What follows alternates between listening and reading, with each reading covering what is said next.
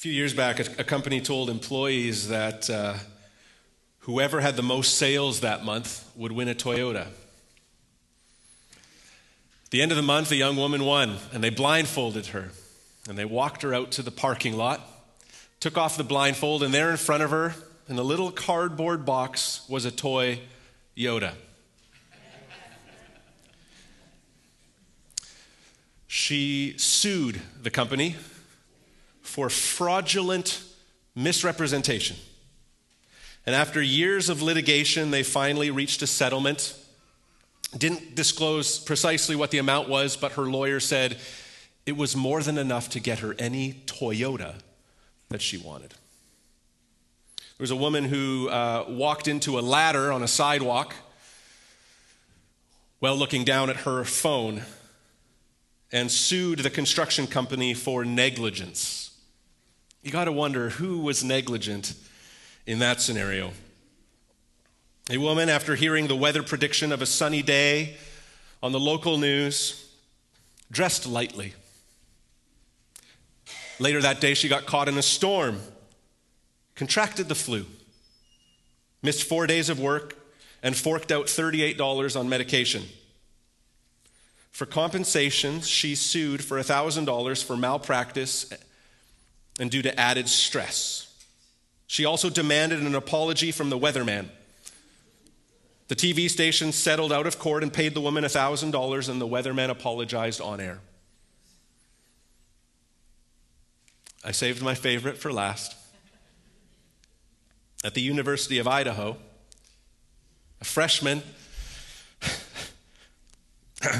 suffered fractured vertebrae, abrasions, and severely bruised buttocks when the dormitory window that he was mooning his friends from 3 floors up shattered and gave way, and he fell to the ground. The young man and his parents sued the school for $940,000 for an unfit, unsafe facility. Or it works out to $470,000 per butt cheek. For the University of Idaho, that student was a serious, wait for it, pain in the butt. Okay. Needless to say, our trigger-happy lawsuit culture has gotten out of hand. And the same was true for first century Corinth. If you have a Bible, turn to 1 Corinthians chapter 6. We've been looking at this letter that the Apostle Paul wrote to the church in Corinth in the first century. And we often think, oh, the church in the first century must have been just wonderful and perfection. Like we think about Acts chapter 2, where they're selling their stuff and sharing it with each other. But within the century, the church was already just facing difficulties, infighting, divisions. And so we've been looking at these. And the Apostle Paul is upset about the fact that the Corinthian Christians are right in there when it comes to lawsuits, just like the culture. Look at it. 1 Corinthians 6, we'll look at the first 8 verses. When one of you has a grievance against another, does he dare go to law before the unrighteous instead of the saints? Or do you not know that the saints will judge the world? And if the world is to be judged by you, are you incompetent to try trivial cases? Do you not know that we are to judge angels? How much more then matters pertaining to this life? So if you have such cases, why do you lay them before those who have no standing in the church? I say this to your shame. Can it be that there is no one among you wise enough to settle a dispute between the brothers? But brother goes to law against brother, and that before unbelievers? To have lawsuits at all with one another is already a defeat for you. Why not rather suffer wrong? Why not rather be defrauded, but you yourselves wrong and defraud even your own brothers? Happy Thanksgiving. Don't sue each other. You're dismissed. No, okay, let's keep going. Just to kind of paint the picture from 1 Corinthians 1 to 1 Corinthians 6, we've recognized that Paul's writing to them because he has heard of quarreling, of divisions among this church. It's his reason for writing. And he starts in chapter 1 by talking about these factions that exist. Some follow Paul, some follow Apollos, some follow Cephas. There's these personalities, and they're chasing those personalities. They're following them, and they're creating dividing walls between them. Then we saw last week in 1 Corinthians chapter 5 that they kept someone in the church who should have been removed, who was publicly known for his sin, and it was undealt with in the church. And now we see in chapter 6 they've taken their issues with each other that should have been dealt with inside the church out. So to talk about chapter 5 and chapter 6 together, we see that someone inside should have been moved outside, and now this week we see that issues taken outside should have been dealt with inside. So the way that we're going to look at this passage in 1 Corinthians chapter 6 is this way. We're going to clarify the nature of the disputes. Then we're going to look at settling internal disputes in a biblical way. What does that look like? And thirdly, we're going to look at living out your identity in Christ in all of life. So first, clarifying the nature of the disputes. It's important that we clarify what we're talking about here. What's Paul referring to in 1 Corinthians 6? What's he talking about? What is he not talking about? Well, to start, we see that Paul actually has civil rather than more criminal matters in view.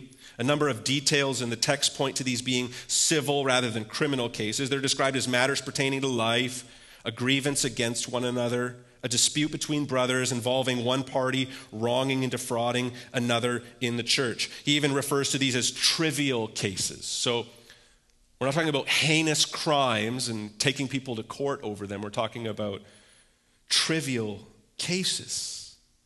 In Corinth, such cases involved matters like legal possession, property matters, breach of contract, damages, and fraud.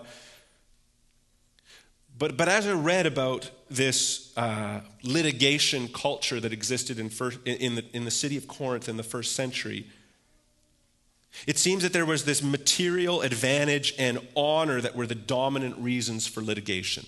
Material advantage, monetary gain, and gaining self-notoriety, honor, privilege. These cases were often driven by greed as a means of gaining personal advantage. I'm going to step on so-and-so so I can get a leg up. It was just a common practice at that time. Now, I also need to say, to clarify, that Paul is not smearing the courts here. Some of you work in the legal profession. Paul is not making a jab at you here. In fact, he appeals to the courts in the book of Acts himself. There's a time for that. He calls us to honor government in the book of Romans. We are to honor those who lead in our communities and keep us safe. There are many examples of necessary uses of the courts. Criminal cases, especially where safety for oneself and others is concerned. Abusers need to be stopped, for example, for the safety of those being abused and those who might be their victims in the future.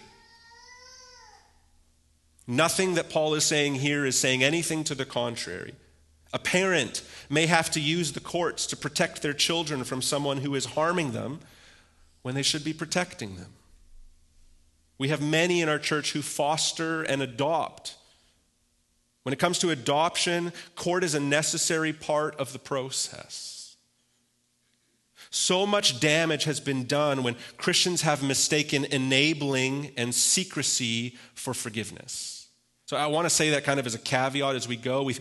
Churches have often thought they're being forgiving to wrongdoers when they're actually perpetuating secrecy and they're actually enabling abusers or wrongdoers, criminals, by thinking it's the holy route to keep silent and allow it to continue. And there's no advocating for that whatsoever this morning. I will add, as a final clarifier as we dive in, that we often, though, have this false dichotomy of church things and then culture things. Well, this issue I have doesn't have anything to do with the church, so I'm just going to take it to the courts. Because it's not a Christian thing, it's a culture thing. We too often make that false dichotomy as if there's total separation of the spiritual things and then just the day-to-day real world things. And so we need to be aware of that. Church leaders need to be aware of that. Congregants need to be aware of that actually even as something might be being pursued in court, and maybe it should be pursued in court, there's also an additional kind of moral issue that might affect the church. There might be division because of this thing that might affect the church. And the courts are concerned with your moral behavior and your good standing as a citizen, but they're not as concerned about your soul and your spiritual life. And so all of these things need to go hand in hand with the church walking alongside any division, any issue. Now, when it comes to taking others to court, we see in the text, we see a few things going on that were extremely detrimental. When they took each other to court, they dehumanized their own family member in the faith. They obscured their witness to outsiders, and they belittled the capability of those in the church. Let me explain what I mean. First, they dehumanized their own family members in the faith. It says in verse 6, brother goes to law against brother, and that before unbelievers. To have lawsuits at all with one another is already a defeat for you. Why not rather suffer wrong? Why not rather be defrauded, but you yourselves wrong and defraud even your own brothers? See, the litigation against another ultimately dehumanizes them. I mean, that's the whole point of prosecution and defense. One is saying, no, this person is totally to blame. No, this person is all wrong, and this person is all right. Blasting character in order to gain the verdict was and still is common practice in the courts. It's a dehumanizing process. And Paul is saying that it's no way for the family of faith to treat each other. Paul uses the word brother 4 times in these verses. Paul's making the point that Christians in the church are a family, but they're taking advantage of each other. In Roman society at this time, they would never conceive of taking a family member to court. And so Paul is really intentionally saying, you do this to your brother? You take your brother? You make a charge against a brother? Like he's trying to show how ludicrous this is for the church to do this to one another. It's as if one of my sons has taken something from their brother, right? Inconceivable. And I walk out into my neighborhood and start calling all my neighbors. Hey, I need you to come help me settle this. My boys have an issue here, and I just need you all to come and hear about it and help me. That would be ridiculous. My neighborhood would be very concerned about me, about our family. Why? Because it's a family issue. It's a family issue. The second piece is that it obscures, them taking each other to court, obscured their witness to outsiders. Verse 4, so if you have such cases, right, these trivial cases, trying to take advantage of each other, so you're trying to use the legal system, the courts in their day to do it. If you have such cases, why do you lay them before those who have no standing in the church? I say this to your shame. Can it be that there is no one among you wise enough to settle a dispute between the brothers, but brother goes to law against brother, and that before unbelievers? You're airing out your dirty laundry in front of those who aren't a part of the household of faith. What are you doing? See, the Christians in Corinth were taking their internal disputes to be settled in the city courts. They were bringing them to those outside the church. The problem here is that the church is meant to be in the world, yes, but they failed to keep worldliness out of the church. Jesus prayed in John 17, I do not ask you, to his heavenly Father, I do not ask you to take them out of the world. That's his church, that's his followers. I do not ask you to take them out of the world, but that you keep them from the evil one. how can we be a witness if we aren't in the world? How can we be a witness if we separate ourselves completely, shun ourselves completely from the world? We have no witness to them. We are to be in the world. But Jesus prays, protect them from the evil one as they engage here. And it appears that the Corinthian church were not being a godly witness. To put it a different way, not only was the boat in the water, but the water was in the boat. I said it a couple of weeks ago, a divided church makes the gospel look untrue. The city of Corinth had factions. Wouldn't you know it? The church in Corinth had factions. Corinth was free sexually. Wouldn't you know it? The church was free sexually. But not only free sexually, they had sexual sin inside the church that even made the outsiders be like, whoa, that's messed up. Corinth was a lawsuit-happy city. Wouldn't you know it? The church in Corinth was also lawsuit-happy. What do you think the city thinks of the church? There's nothing different about them at all. That's why in chapter 5, we looked at the fact that discipline is part of discipleship. If we don't have it in our lives, we endanger our own souls and we obscure the witness of the church. This was hurting them. It was hurting their witness. It was hurting the cause of Christ in the city, that people might come to know Jesus as they look in at such a counter-cultural group of people. And yet when they looked in, they saw just the same stuff happening in there as was happening outside. Thirdly, they belittled the capabilities of those inside the church. When they took these legal matters, these trivial cases to the courts in the city to be handled by those outside of the church, what they were doing was they were belittling the capabilities of those in the church. He says this really interesting statement in verse 3. Do you not know that we are to judge angels? Are some of you like, what? Really? He writes it like it's a given, right? Don't you know we're going to judge angels? The Corinthian church is supposed to be like, oh yeah, right, yeah, that's right. We're going to do that. Now the word angels here is without the article, which is really interesting, isn't it? But it directs the attention to their quality of character. It directs attention to maybe a lack of quality in character. So we might be able to say fallen angels here. We're not sure. But they are by nature the highest class of created beings. And yet what we're told here, what Paul is stating here is the saints will judge them.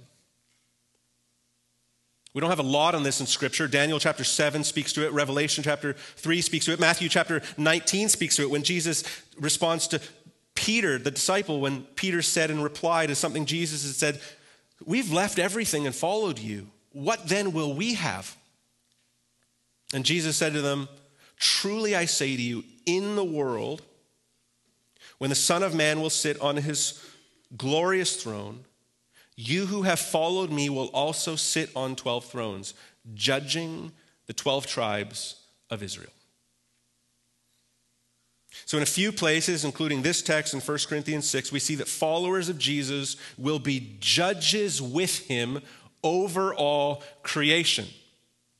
What he's trying to say by bringing in this little nugget about, don't you know you're going to judge angels, is that if you're going to judge the world with Christ, is it possible, by any stretch of the imagination, that with the little disagreements that a couple of people have within your church, you might be able to sort it out? You're going to judge angels. Two guys trying to get monetary advantage from each other. Couldn't you guys have the ability to sort it out with one another? It's what he's getting at.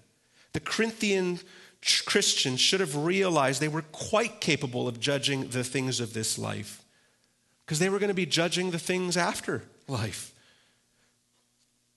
And we know in the ways that God gifts his people in his church, that in his grace, God has provided wise, godly, and capable individuals in the church who are competent to settle disputes with parties inside the church. So how's that supposed to go? Well, when it comes to settling internal disputes in a biblical way, We might be wondering, what are we supposed to do when someone wrongs us? Are we supposed to do nothing? Are we not supposed to take people to court? What if they're doing something against us? Well, what we're being told is that it's to be settled in the church. Interesting story in Exodus chapter 18. From morning till night, we're told, Moses was surrounded by people, the Israelites, bringing their disputes to him. And he settled them between two people and emphasized God's statutes to them, his commands, his ways. So he would settle disputes between a couple of people. He would settle the dispute, and he would try and teach them to be faithful to God, at what faithfulness to God looks like in the midst of their dispute, and he would settle these disputes. But from morning to night, at this point, when we pick it up in Exodus 18, that's just what he's doing, day in and day out. And his father-in-law is like, why do you sit alone doing this? It's not good. And you kind of need to listen to your father-in-law, right, from time to time. And so he's saying something that's good, and Moses actually agrees. And so in verse 24, we read that Moses listened to the voice of his father-in-law, good man, and did all that he had said. Moses chose able men out of all Israel and made them heads over the people, chiefs of thousands, of hundreds, of fifties, and of tens. And they judged the people at all times. Any hard case they brought to Moses, but any small matter they decided themselves. This affirms Paul's point. If the world is to be judged by you, are you incompetent to try trivial cases? Can it be that there is one among you wise enough to settle a dispute between the brothers? These are rhetorical questions that are meant to have a resounding yes, of course. In Jesus' own words, he explains it in Matthew 18, where he says, if your brother sins against you, go and tell him his fault between you and him alone. If he listens to you, you've gained your brother. But if he does not listen, take one or two others along with you, that every charge may be established by the evidence of 2 or 3 witnesses. If he refuses to listen to them, tell it to the church. And if he refuses to listen even to the church, let him be to you as a Gentile and a tax collector. This is great wisdom from Jesus to his church and how to settle disputes. The church in Corinth is full of divisions, and Jesus is telling us how to settle those divisions. If someone wrongs you in the church, go to them and see if you can be reconciled. See if forgiveness can be extended. And if it can't, with a couple wise people around you, your life group leaders or accountability people in your life, talk with them about 2 or 3 more and bring them and try and have a discussion that leads to reconciliation. And if they still won't listen, bring it to the church, bring it to the pastors, bring it to the elders, bring it to the leadership, and that they might lean in. And if they still won't listen, we're told, let them be viewed as outsiders, like tax collectors. Gentiles, those outside the fold. And the goal, even in that, is meant to see them not as fellow believers, not as brothers and sisters in Christ, but if they won't reconcile this issue, they are to be outside of the family of faith. We cannot affirm their salvation. We just can't affirm it.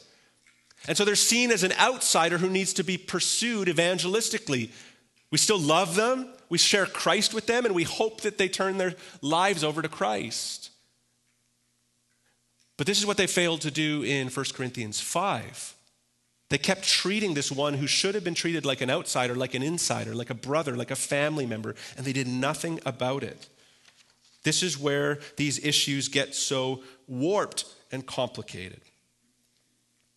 Now, I'd like to apply this to all of us in the room, because most of us are like, I haven't gone to court before.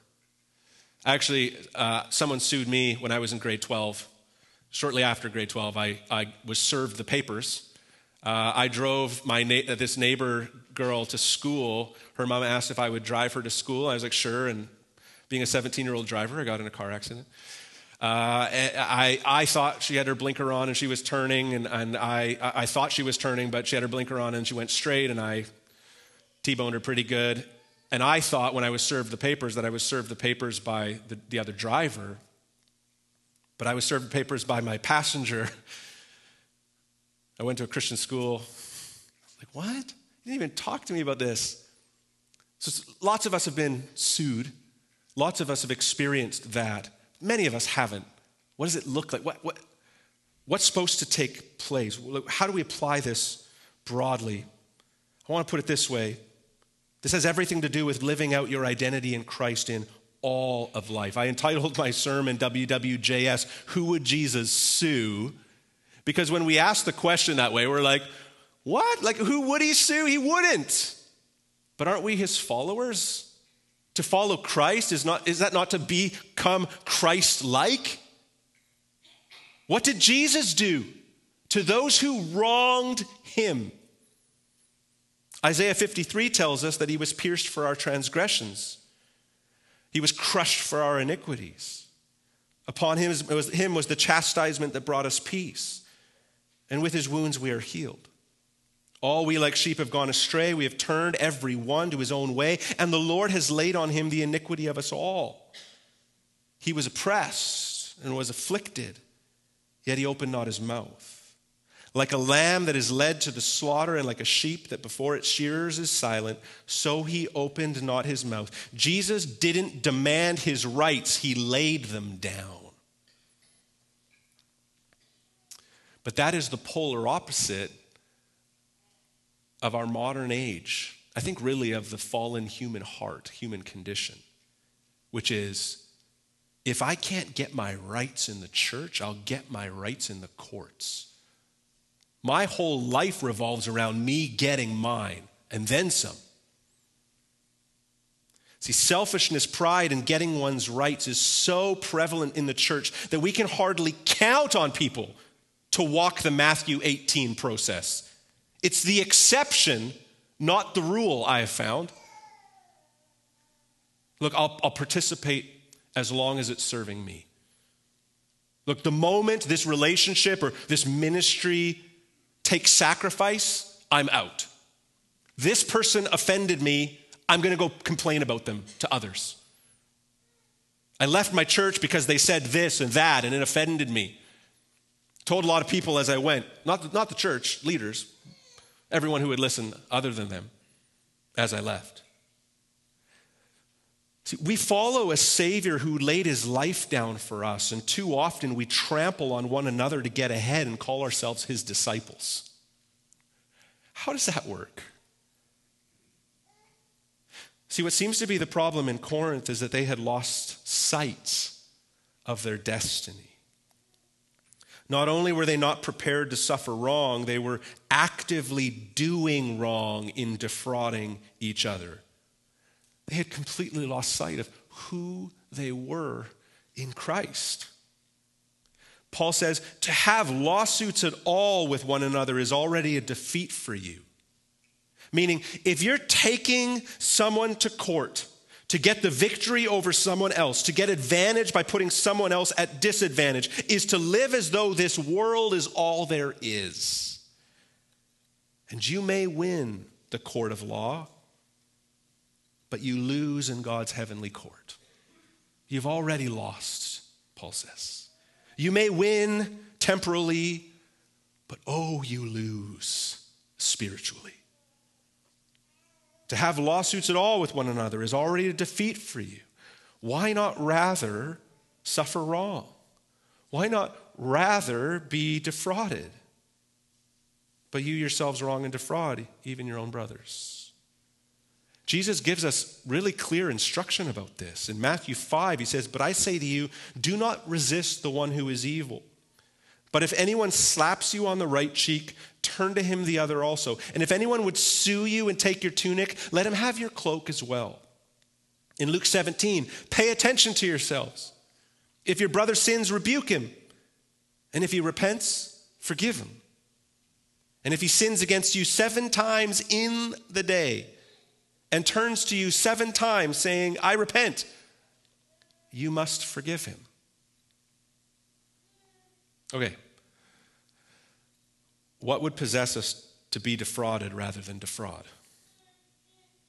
What would possess us to suffer wrong rather than cause it? What could possibly possess us to do such a thing? In Colossians 3, we're told, put on then as God's chosen ones, holy and beloved, compassionate hearts, kindness, humility, meekness, and patience, bearing with one another. And if one has a complaint against another, forgiving each other. Why? As the Lord has forgiven you, so you also must forgive. 1 Peter 2, again, for to this you have been called. You want to know what the call of Christ is? The call to be a Christian is? For to this you have been called. Because Christ also suffered for you, leaving you an example so that you might follow in his steps. He committed no sin, neither was deceit found in his mouth. When he was reviled, he did not revile in return. When he suffered, he did not threaten, but continued entrusting himself to him who judges justly. He himself bore our sins in his body on the tree, that we might die to sin and live to righteousness. By his wounds you have been healed. Does that make sense to you? Or have you lost sight of eternity? It's those who think this life is all there is that must settle everything here and now. But it's those who know that eternity awaits and that everything will be settled justly by God who can extend grace. We can absorb the cost when we've been wronged, when we recognize that Jesus absorbed the cost of all of our wrongdoing for us. Pointed question. Do you know who you are? Do you know your true identity? A few years ago, there was a mechanic in Maryland who was doing some of that ancestry online, tracing his ancestry. And he discovered that he was the heir to the throne on the Isle of Man. The Isle of Man is a self-governing British crown dependency in the Irish Sea between England and Ireland. And this man discovered in his ancestry work that he was the heir to the throne on the Isle of Man. It actually turned into a reality show. Him and his wife and his daughter went over there, and he was self-proclaiming himself as the heir to the throne. Let me tell you, the residents of the Isle of Man were not impressed that this American from Maryland was claiming to be their new king. But he had discovered who he really was and went from mechanic to your majesty. Do you know who you are? Do you know your true identity? And does it work itself through in all of life? It's a commonly held notion that if there's a hell, there's a special place in it for child molesters. It's kind of a commonly held notion. If there's a hell, there's a special place in it for child molesters. The Larry Nassar case made headlines last year. The doctor who sexually abused more than 150 young female athletes who were a part of USA Gymnastics. Rachel Denhollander was the first to come forward and report him.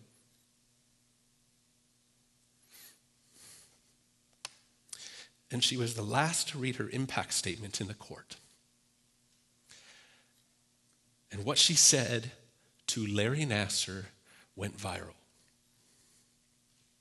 She said, among other things, I pray you experience the soul-crushing weight of guilt so you may someday experience true repentance and true forgiveness from God,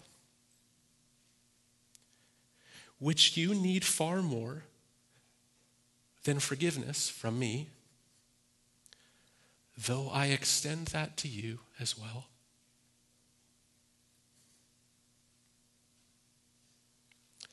How could she hold out heaven for a man thought to deserve hell?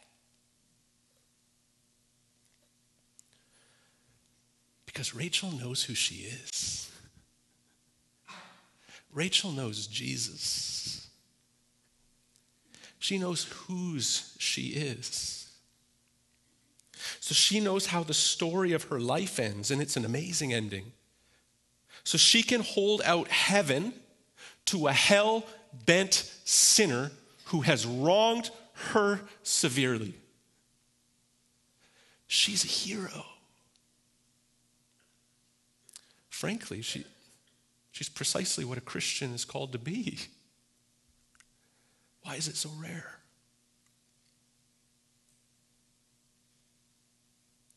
Do you know who you are? Have you forgotten who you are? Do you know whose you are? Brother wrongs brother, sister wrongs sister, brother wrongs sister, sister wrongs brother. I say this to our shame. To have lawsuits at all with one another is already a defeat for you. Why not rather suffer wrong? Why not rather be defrauded? See, how we relate to Jesus should change how we relate to one another. And this happens. 1 Corinthians 6, what Paul is calling Christians to happens. It doesn't make the headlines, but it happens more than you know. There were two businessmen in a church who had a dispute over a finance, very similar to what would have been the situation in Corinth. Business transaction, one felt ripped off of 20 grand from the other and was taking that man to court. Both of them, part of the same church. An elder got involved, sat with them, tried to bring kind of reconciliation to this, tried to restore the situation, and they were just butting heads. The elder got out his checkbook and wrote a check for 20 grand and said, please just stop. Why would he do that?